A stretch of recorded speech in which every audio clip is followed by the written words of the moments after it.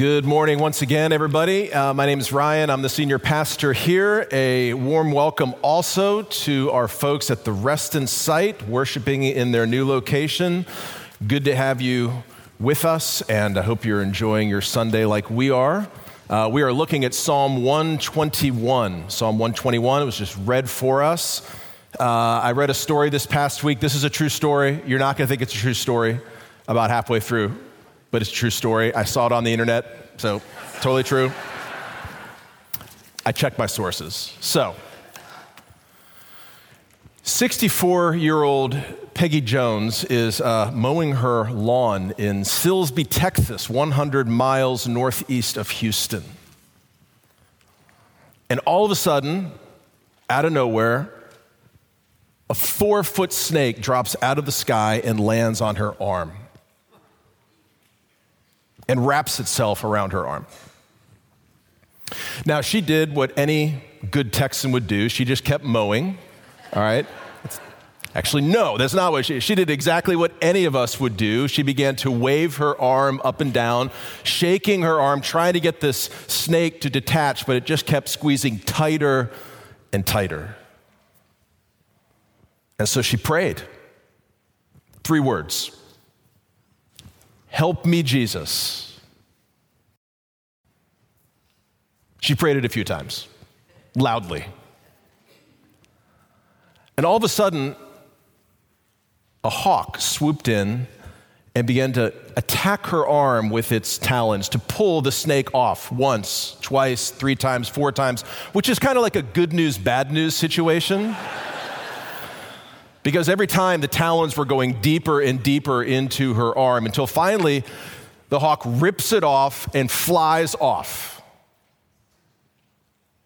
You can only imagine the explanation she was trying to give to the people at the ER. Fortunately, she's fine. She sustained some injuries, but she was fine after all of that. But it begs the question, what on earth just happened?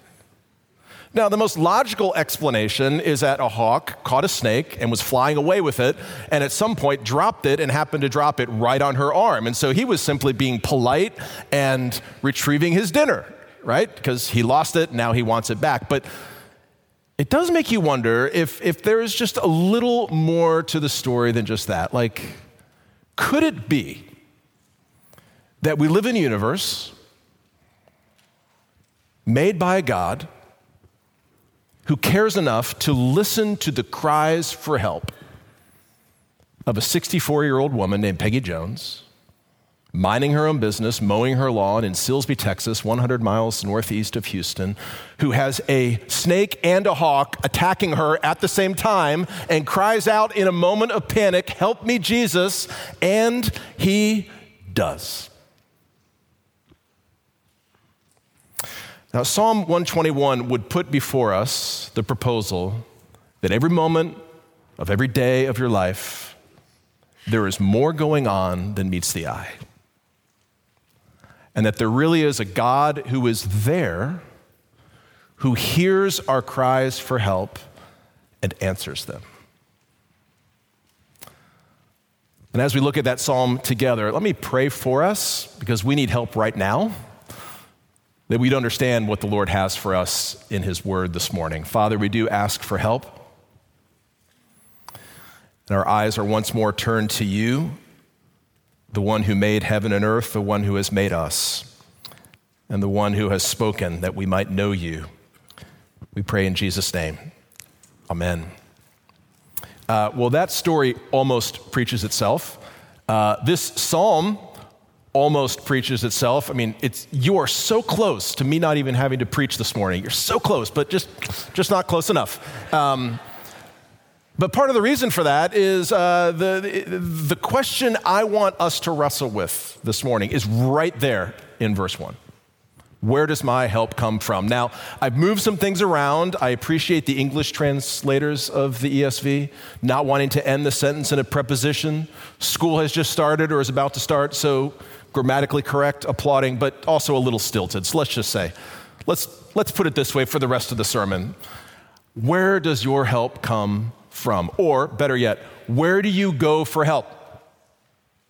Where do you go for help. Now, there is a polished up, very Sunday answer that you could give and we could be done, right? Like the polished up Sunday answer is, well, God, of course, I go to God for help. Thank you, Pastor. Thanks for reminding me of that. Let's move on. But what I really want to talk about, and I think what Psalm 121 wants to spend some time unearthing, is not the polished up answer, just the go-to answer. It really wants the practical, like Wednesday morning at 10 o'clock answer. When you are under pressure, when you are feeling the anxiety, when you don't know what to do next, when you're in the midst of conflict, when you're struggling with temptation, like where do you go for help? Where do you go? And to get that answer out of you, to draw that answer out of you, the psalm is going to try to convince us of two things. I would suggest it does so successfully, but I'm going to let you wrestle with that. Number one, why you need help. Number two, where you find it. Why you need it, where you find it.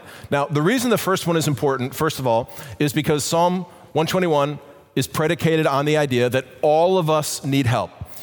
This is not just the prayer of a needy person out there somewhere. This is the prayer of the human heart in the midst of the human condition that says, I fundamentally am a person who needs help. You know, it's not like when the person comes up to you at the store when you're shopping for clothes and they say, can I help you? And you always say, at least I do, no, I'm fine. I'm just looking around. Like, it's not one of those requests for help. It's a real need for help. And we have to overcome our instinct to say, which I don't know about you, but my instinct, I'm good, thank you, I can handle it. We have to get over that instinct enough to be able to understand why it is we need help.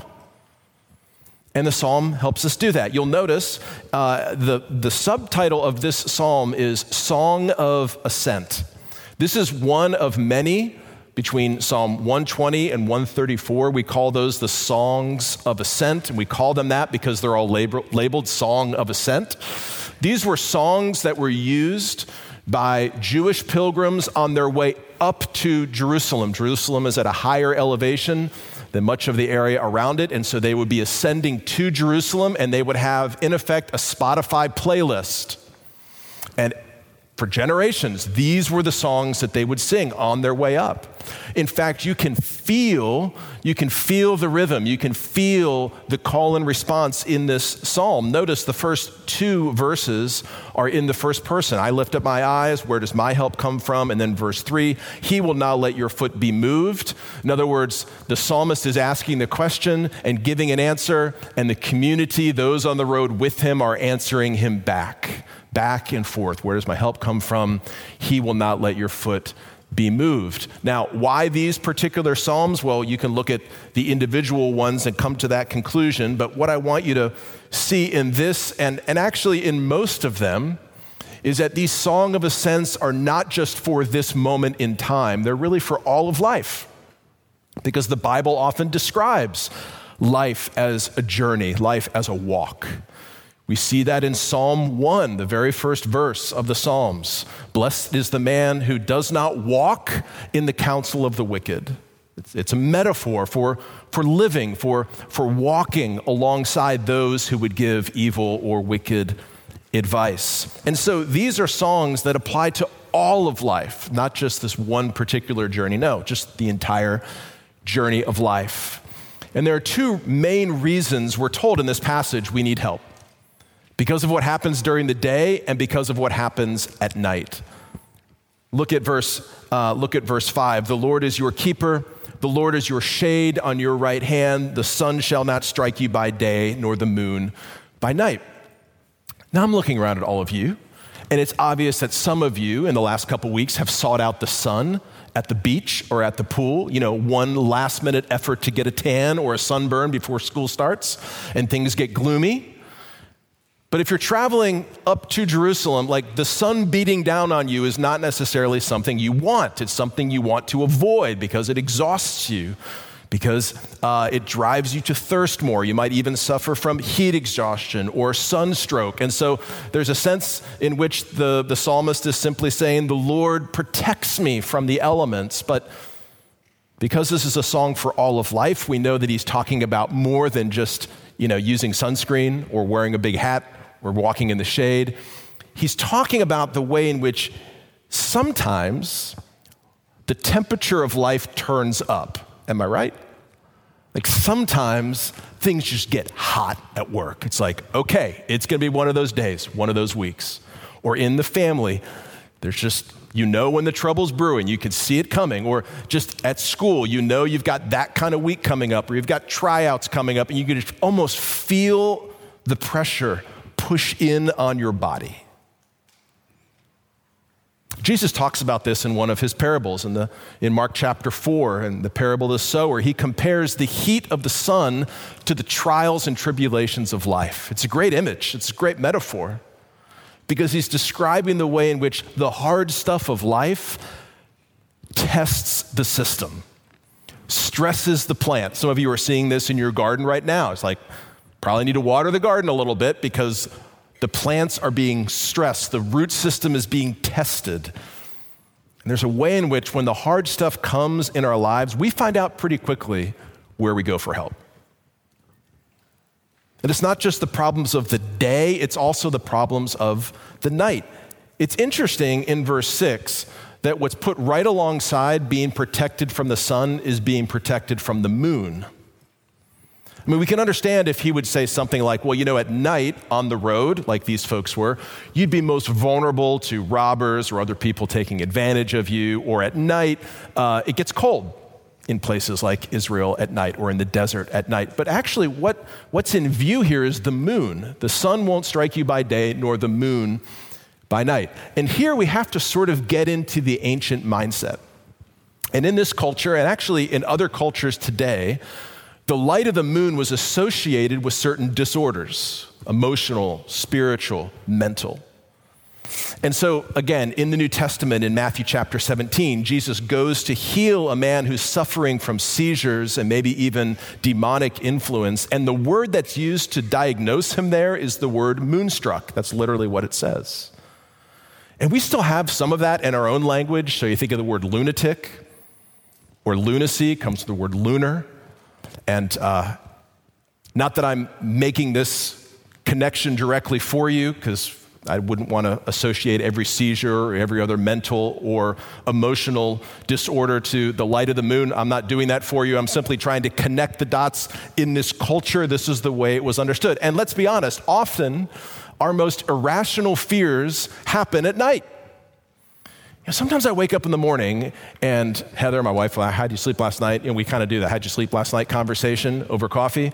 And it's a mixed bag. But often I'm like, well, I was kind of up for, an hour or something. And then I explained to her what I was up thinking about. And I'm even kind of baffling myself. Like, why was I really worried about that? Like, how did that irrational fear just take over an hour of my life in the middle of the night?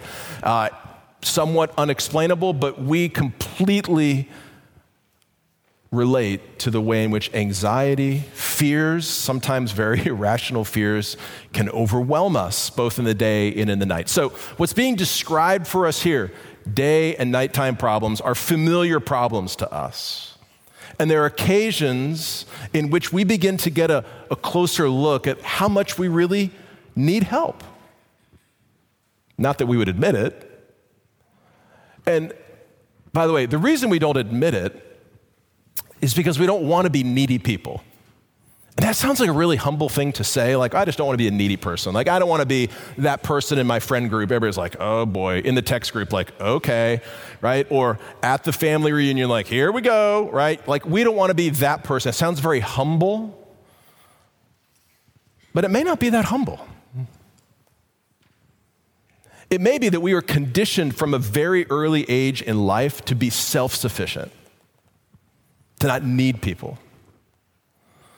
Look, I'm not going to criticize those of us who are parents who are encouraging our kids to be self-sufficient, to move out of the house, to pay their own bills, to go their own way. That's great. We ought to be doing that. But there's also a message we can send and that we can internalize that basically says the height of maturity, emotional and spiritual, is complete independence from needing anybody's help ever. And that's just compounded in an area like this. You go to it's not like neediness is rewarded in the workplace.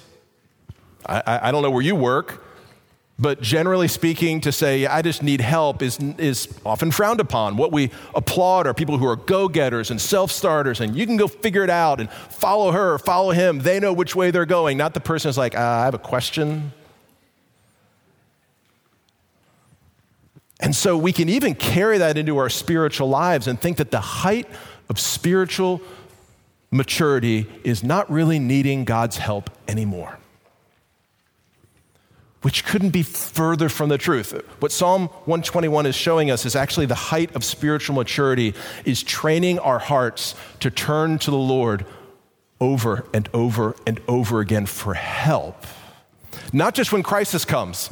That's kind of a no-brainer. Like, you're going to have to make the choice at that point. But just in the everyday stuff and stress and anxiety of life, how often are we recognizing our need for help?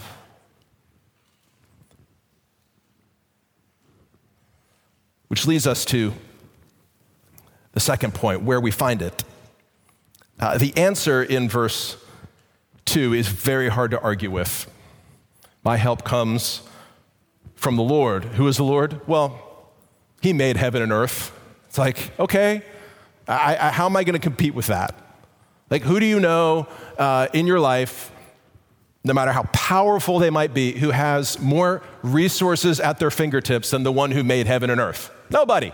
Like, who do you know that's wiser, a better counselor than the one who, out of his great wisdom, made everything you can see and can't see? Nobody. Like, you're just not going to beat that.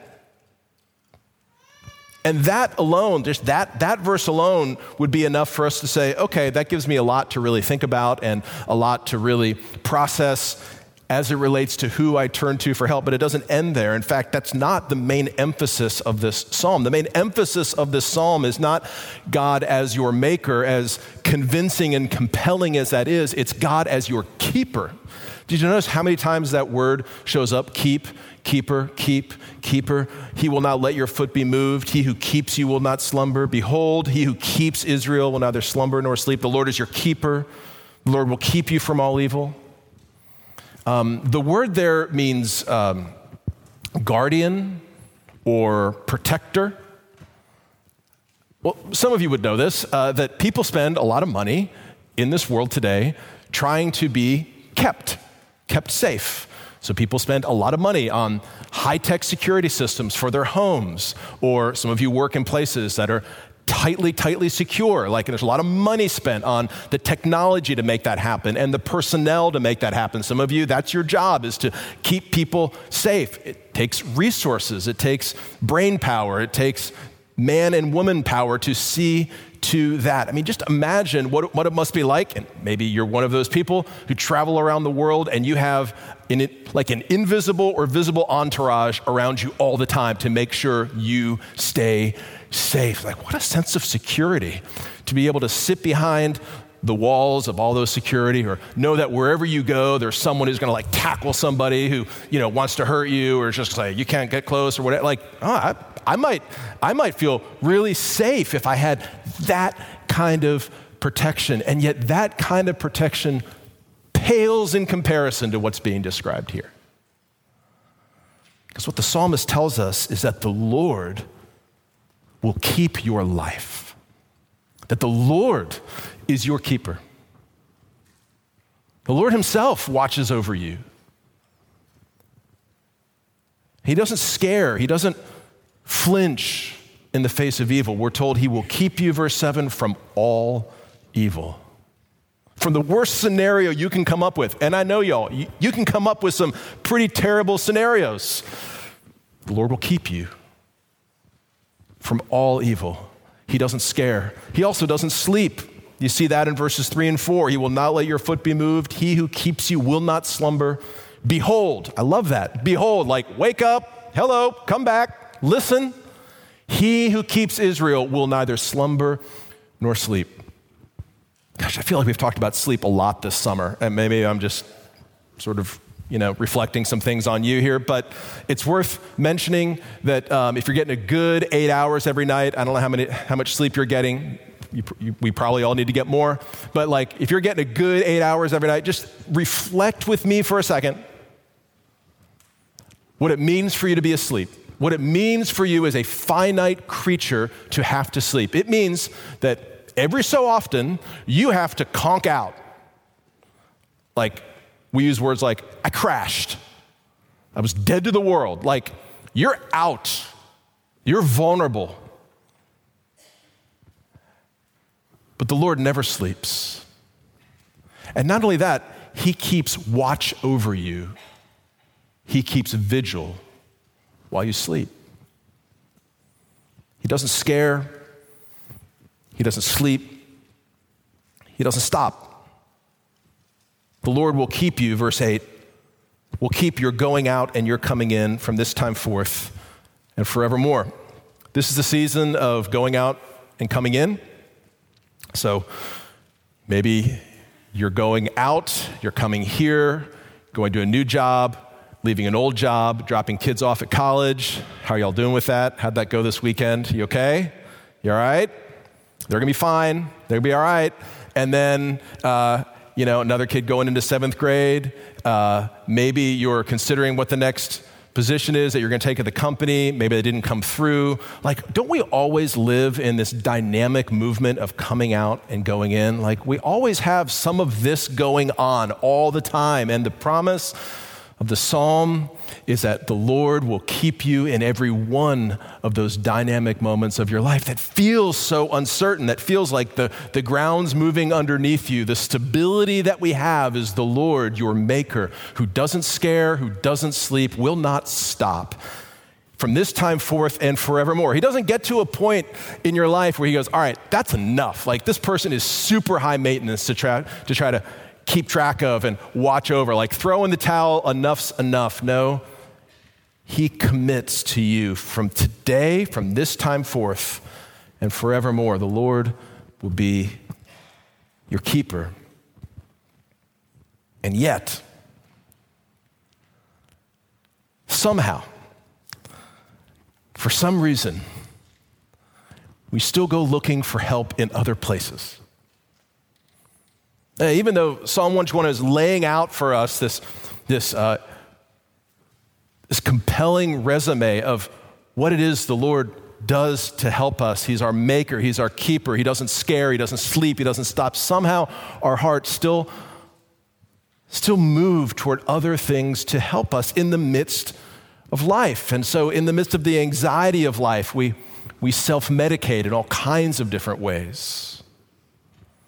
In the midst of the pressure of life, we seek to escape in all kinds of different ways, and scrolling or sleeping, more eating, more work. That's the ironic thing. Some of us, in order to escape the anxiety of work, we just work more. Why is that? Well, I think in some ways it goes back to what I said before, that we're just committed to the self-help project. Like, we just don't want to admit, not really, that we need help.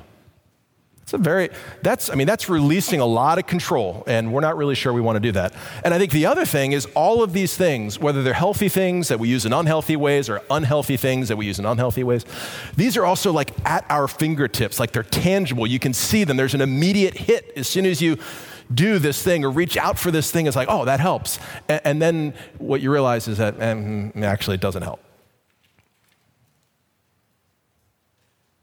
We deny help. We say we don't need it, but we go looking for it in ways that often leave us ashamed and exhausted. How's the self-help project going for you? And how is it that we begin to turn our hearts back to what Psalm 121 wants to turn our hearts to? Now, it would be very easy for us to wrap up this morning and say, well, it's a song of ascent. So what that means is I have to ascend, like these are the instructions for me to make my way up to God who's out there somewhere, and I just have to be disciplined enough and consistent enough and spiritual enough and religious enough and committed enough just to make my way up to him. And once I get to him, he'll help me. Like that's the pathway that's laid out for us here. But to me, that just sounds like a whole lot more of the self-help project. That ultimately leaves it up to you, and I just wouldn't do that to you. I love you too much to do that to you, to send you out the door with that kind of list of things to do. That's just going to exhaust you even more. That's just religiously packaged self-help to tell you to go just try a lot harder and maybe the Lord will help you, because that's not even the gospel. That's not even the good news of what the Bible teaches us. The Bible teaches us at its core that project of self-ascent is never going to work. But the good news is that we don't have to work and work and work to find help. Help has actually found us. And this is why Jesus came. Jesus came to help the helpless, to bring the help of heaven to earth. God descended in the person of Jesus to help us in ways we know about and ways we don't even know about. I mean, think about Jesus' own life, that when Jesus was at his most needy, when he needed his friends the most and asked them to keep watch, did they? No. They fell asleep. When he was turned over to evil men, was he kept from all evil? No, he was handed over to their schemes and their devices. When Jesus prayed for help on the cross, no angel swooped down to rescue him. He didn't enjoy the shade of God's right hand. He endured the heat of God's judgment, the judgment that you and I deserve because of our sin, because of our failure. And yet it is through the life, death, and resurrection of Jesus that we can have confidence this morning, real confidence that the Lord will keep you from all evil, that even in the face of death, you have a helper, a keeper, from this time forth and forevermore. See, the promise of Psalm 121 is not that, the Lord will keep you from stubbing your toe every single time you might get up in the middle of the night. I'm still on that. I'm not really sure why. Or that he's going to keep you free from suffering for the rest of your life. The promise of the gospel is that he will keep your life. It points to something bigger and better. That even through the valleys of life, we know that the Lord is with us. It is Jesus who promises us this. For I am sure that neither death nor life, nor angels, nor rulers, nor things present, nor things to come, nor powers, nor height, nor depth, nor anything else in all creation will be able to separate us from the love of God in Christ Jesus, our Lord. Amen. Let me pray for us. Father, we thank you that you have shown us great mercy through Jesus. We thank you, Lord, that you have kept us to this day and you promise to keep us from this time forth and forevermore. That come what may, we can turn to you, our maker and our keeper. Lord, help us to do that, that our instincts might be to turn to you and not to ourselves in our time of need. And we ask it all in Jesus' name. Amen.